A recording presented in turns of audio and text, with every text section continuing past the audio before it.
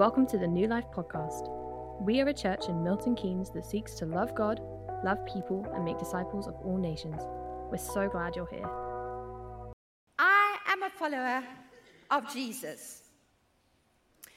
And as followers of Jesus, we continue to do what Jesus did. We follow in his footsteps, in his way. In John chapter 14, we see Jesus is going to go away. And the disciples are anxious. And they want to know if they can follow him. And Jesus tells them, you know the way to the place that I am going. One of the 12 apostles, his name is Thomas, and he was the grumpy apostle. He asks, how can we know the way? And Jesus replies, I am the way, the truth, and the life. If you want to know how to get to the Father's house, come with me. And this morning, we're going to look at the way of prayer. You can put the next slide up for me.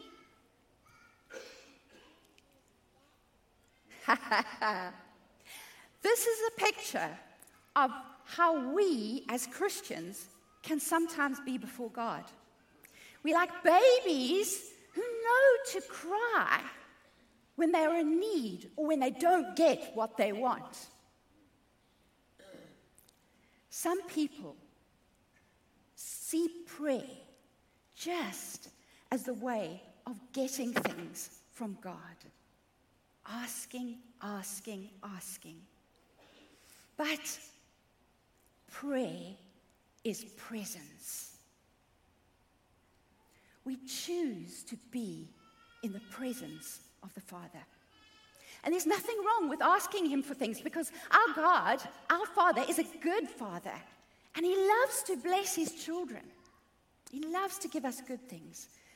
But what he's really after is a relationship with us. You see, God's intention from the very beginning was to create us for relationship. Think about Adam. God created Adam so that he could walk with him in the cool of the day and have a real relationship with him. And a real relationship with God means walking with him daily, like Adam and Eve did in the garden. It means talking with him intimately, like Moses did, with whom the Lord would speak face to face as one speaks with a friend. And it means listening to his voice. Because as Jesus said, my sheep listen to my voice. I know them and they follow me. It means that he knows me and I know him. He speaks, I hear. I speak and he hears. You see, it's not one way. It's a dialogue. It's an ongoing dialogue. Prayer is how we develop our relationship with God. Now, I think it's impossible to have a relationship and not talk. I'm married to Johan. We talk a lot. I think he'll probably say, I talk a lot more. But we wouldn't have a relationship if all I did was ask him for things and never listened to him, never spoke to him. See, we got to know one another when we were dating. And we got married, and our relationship has developed, and it's grown stronger, and it's grown deeper. Because a close relationship requires communication, both listening and talking. So if we understand that prayer is how we relate with God, not just how we use him, then it makes sense that we integrate our conversation with God into all that we do and every moment of our day. John Wesley described prayer as the breath of our spiritual life. If you're struggling in your spiritual life, are you praying? You need to breathe. Prayer is the breath of our spiritual life. Prayer is talking to God about what we're thinking, about what we're doing together. Now let's be real with one another.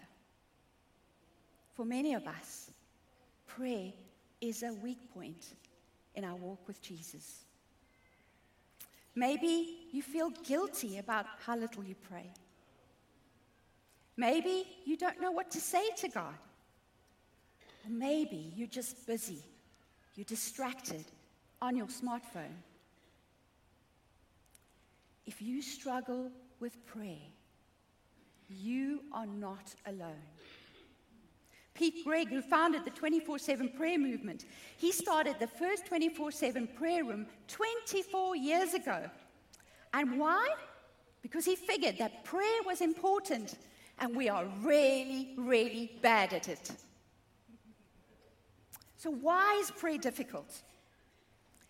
Maybe you don't pray because you're afraid of doing it wrong. You listen to the eloquent prayers of others and think, oh, I can't pray like that. You share a story of mine. Many, many years ago, I was in a prayer meeting back in our church in South Africa.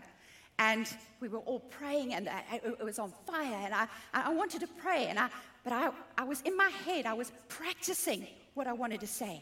I was thinking of words that I could use that sounded super spiritual. I was more concerned about what people would think than actually about praying. And I started to pray, and as I started to pray, I stumbled, I mumbled, I stuttered. The words couldn't come out. I said, God, what's going on?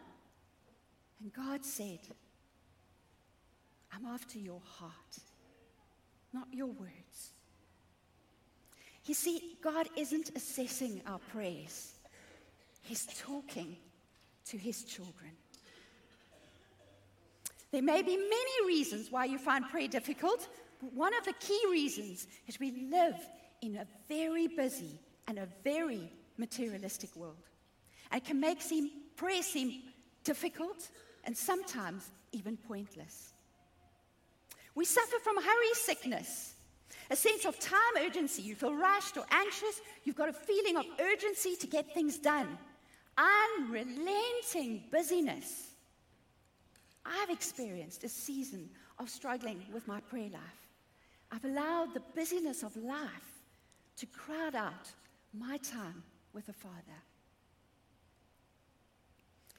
Now, the Christian philosopher Dallas Willard once asked, what do I need to be spiritually healthy? And he paused and he thought about this, and then he responded, you must ruthlessly eliminate hurry from your life. You see, he understood that hurry is a threat to prayer, it's a threat to the way of Jesus. Does that ring true for anybody? It does for me. Corrie ten Boom, she was a Dutch woman who saved many Jews from the Nazi Holocaust. And she said, if the devil can't make you sin, he'll make you busy. If you think about it, busyness or digital distraction or overload and exhaustion, hurry, whatever you want to call it, it has a very similar effect on our soul as does sin. To walk with Jesus is to walk at a slow, unhurried pace. And one of the first things we notice about Jesus when we read about him in the Gospels is that he was rarely, if ever, in a hurry. So this leads me to two questions. What did it look like when Jesus prayed, and how should we pray? What did it look like when Jesus prayed? I believe he prayed because he needed to. You see, Jesus was both fully God and fully human. He had a body and a soul, and he lived his life on earth as you and I are to live, and makes his prayers relevant to us. And prayer appears throughout all four Gospels, but Luke, the Gospel of Luke, is sometimes referred to as the Gospel of Prayer because it has more to say about prayer than any of the other Gospels. And it's as if Luke is opening a window for us. He's opening a window on the importance of praying in Jesus' life. Now, Jesus was intentional about praying, and we see glimpses of him praying in just about every situation you can think of. He prays when he's joyful. He prays when he's in agony. He prays with others around him. He prays when he's alone at night, withdrawn from others. He prays high on a mountain, and he prays when normal life happens. You see, prayer was the center point of Jesus' life. He was dependent on the Father. Luke tells us that Jesus was praying at the beginning of his public ministry when the Holy Spirit descended on him. Jesus prayed to overcome temptation. In Luke chapter 4, he was going to go face to face with the devil. And what does he do? He arms himself with 40 days of prayer and fasting. In Luke chapter 5, he prays for others. In fact, in this instance, he prayed for a man with leprosy, and he was healed. And then straight after that, Luke 5, verse 16 reads, "But Jesus often withdrew to lonely places and prayed." You see, he just healed this man from leprosy, and the crowds were coming because they'd heard about it. And we see that as being successful. But when things are going well, we may be tempted to think we can get along without praying. But instead of enjoying the applause of the crowds, what did Jesus do? He prayed. We pray in a crisis, but how often do we pray when things are going well? Jesus knew the source of his strength, prayer. He lives a life of communion with the Father, and many times he removes himself from the crowd and he hunkers down one-on-one with the Almighty. Jesus could pray as a sprinter or as a marathon runner. Luke tells us in chapter 6 that he spent all night on the mountain praying. Why? Verse 13 tells us, when morning came, he called his disciples to him, and he chose 12 of them, who he designated apostles. You see, every one of the 12 choices that Jesus made to make disciples the next day was according to the will of his Father. Even the choice of Judas, who was later to betray him. These are the apostles that he would trust with his entire mission, and that was worthy of all-night prayer. Are we praying for those important decisions in our life? Jesus knew that not all his prayers would be answered as expected. As we reach the end of his life, when he's facing his death in the Garden of Gethsemane, he prays, "Father, if you are willing, take this cup from me. Yet not my will, but yours be done." Doesn't that line sound familiar? Not my will, but yours be done. It comes from the Lord's Prayer. It's a mirror of the Lord's Prayer. And then with those prayers, he went to the cross and he died for us. So how should we pray? The disciples recognized that Jesus connected to a source, a deep source, and they saw that, and they wanted that connection for themselves.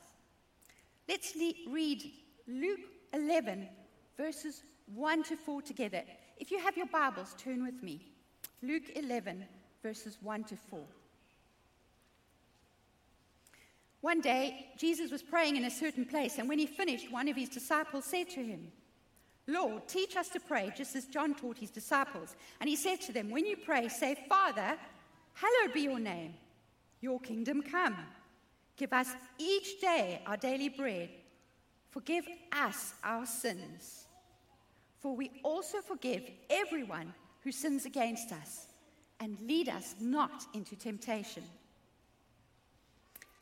Prayer was the place where Jesus' eyes were opened and his steps directed. John 5, verse 14 says, "The Son can do nothing by himself. He can only do what he sees his Father doing, because whatever the Father does, the Son also does." And the disciples say, "Jesus, teach us to pray like you do, Jesus." Theologian N.T. Wright says, when Jesus gave his disciples this prayer, he was giving them part of his own breath, his own life, and his own prayer. This is key. He was giving them his own prayer. And it's an invitation to share in the prayer life of Jesus himself. In other words, when we say the Lord's Prayer, we don't just say it, but it says us as well. It teaches us who God is. It teaches us how to pray and what to pray for. And Luke's record of the Lord's Prayer is shorter than Matthew's, and we'll look at Luke's one. But we see the Lord's Prayer. It's not something that we have to repeat and say word for word. We rather see it as a model. It's a framework for our praying. And because we know it so well, we can take it for granted. Knowing it by heart doesn't mean it's in our hearts. We need to learn its lessons of love. And it starts with Father. Jesus says, start by remembering who you are talking to. Who is your audience? Knowing that God is your Father is the key to getting started in prayer. Open each prayer you pray with the knowledge that you are talking with the Father. You see, the words of this prayer, these first words, our Father, they're about relationship. Jesus' relationship to God, but it's the same relationship that Jesus offers to us. To call God Father in the same way that Jesus did is to enter into a relationship with God. See, we are children of God, but this is only possible through what Jesus did for us. We approach a Father whose justice has been satisfied once and for all. He bears no grudges. He's never distracted from listening to us. And in this relationship, we found ourselves profoundly loved, and we begin to live as a child of God's kingdom. And because of the victory of Jesus on that cross, we have the same access to God the Father as Jesus has. The same access. Each time you pray, you come before the Father clothed in the robes of Jesus. In his book, Praying Like Monks and Living Like Fools, Tyler Staton says, in the eyes of heaven, you are filled with Jesus' status and standing. Amen. Jesus is the Son of God, the Father's one and only Son. But he wants us to see that we share that intimate relationship that he has with the Father. In John 20:21, Jesus says to his followers, as the Father has sent me, I am sending you. So when we say Father, we remember Jesus' mission and what we are called to as well. We are signing on for the kingdom of God. And when we realize that, we don't just want to pray, we need to pray. And we remember who God is at this point. We say, Abba, Father. And then we move to, hallowed be your name. And hallowed means to be known and honored as holy. You see, our Father reminds us about the intimacy of God, but hallowed reminds us about his majesty, his incomprehensible greatness. In Revelation 4, verse 8, there's a vision that John has of heaven. Each of the 4 living creatures had 6 wings and was covered with eyes all around, even under its wings. And day and night, they never stopped saying, holy, holy, holy is the Lord God Almighty, who was and is to come. We pause to worship him. We seek his face.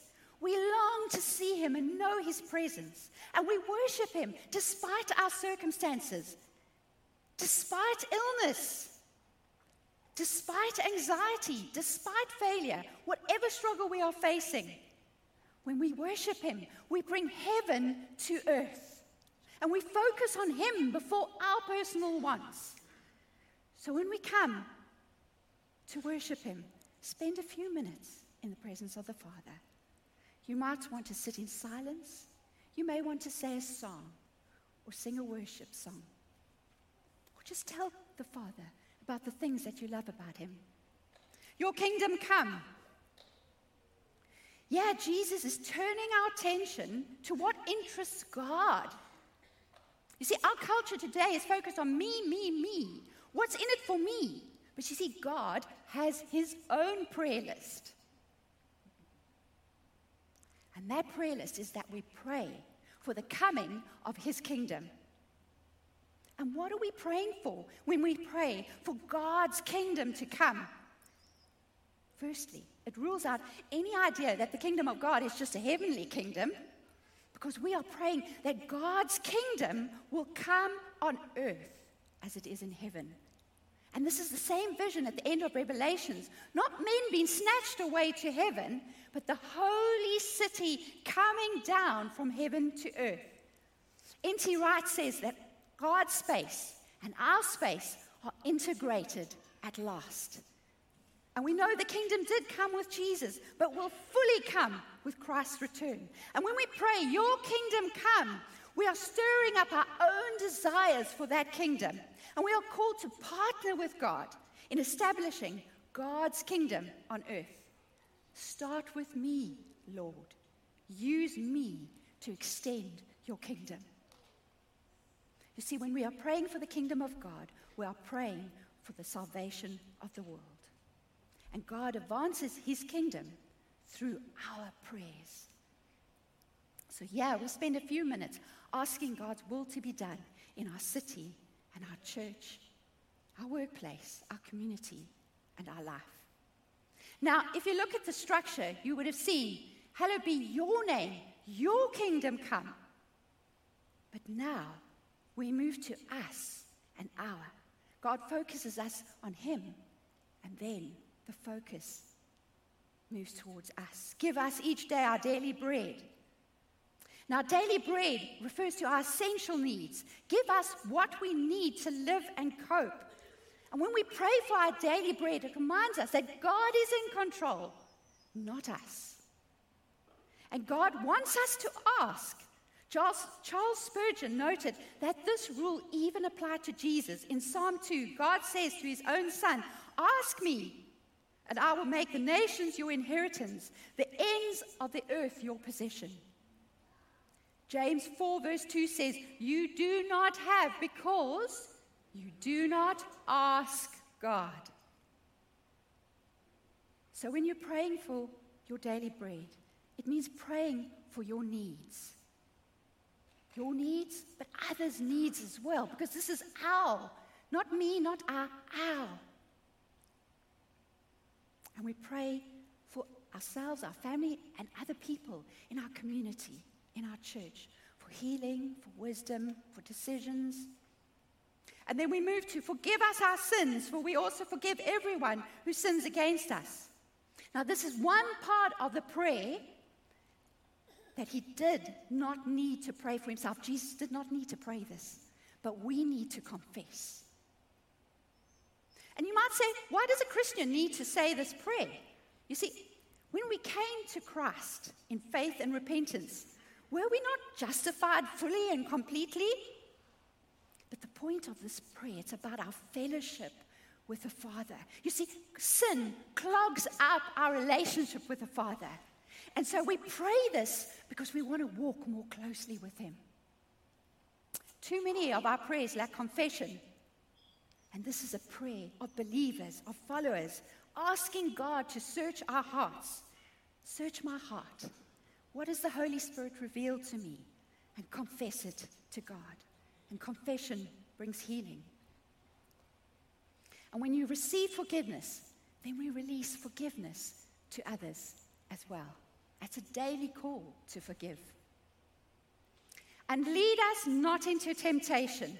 At the beginning of his earthly ministry, Jesus contended with Satan in the wilderness. He withstood every single attack, and he remained victorious.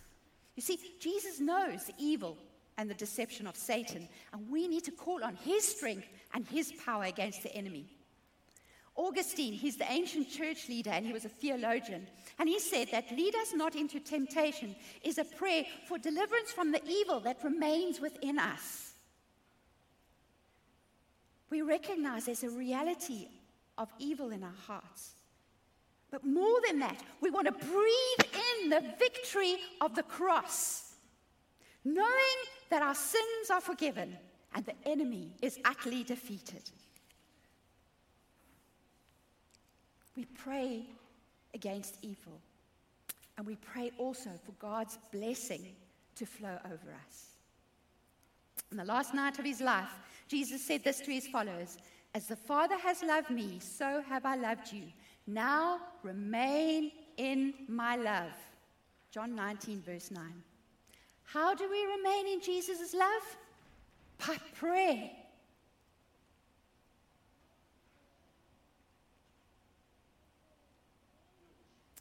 Prayer, Max Lucado says, it's the window that God has placed in the walls of our world. Leave it shut, and the world is a cold, dark house. But throw back the curtains and see his light. Open the window and hear his voice.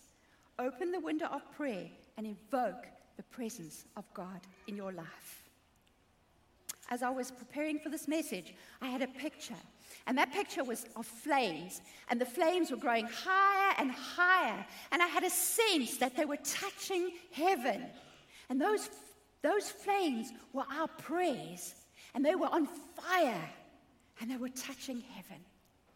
I believe Jesus is inviting each one of us to come closer today, to choose to make time to be in his presence and to seek him out. Maybe you are struggling and you're feeling distant from God. But know this, that even now he is waiting, he is longing to hear your voice again and to walk with you. Can we finish today by standing together? And I want to say the Lord's Prayer. It's a slightly different, reworded version of the Lord's Prayer. But let's say this together. Dear Father, always near us, may your name be treasured and loved. May your rule be completed in us. May your will be done here on earth in just the way it is done in heaven.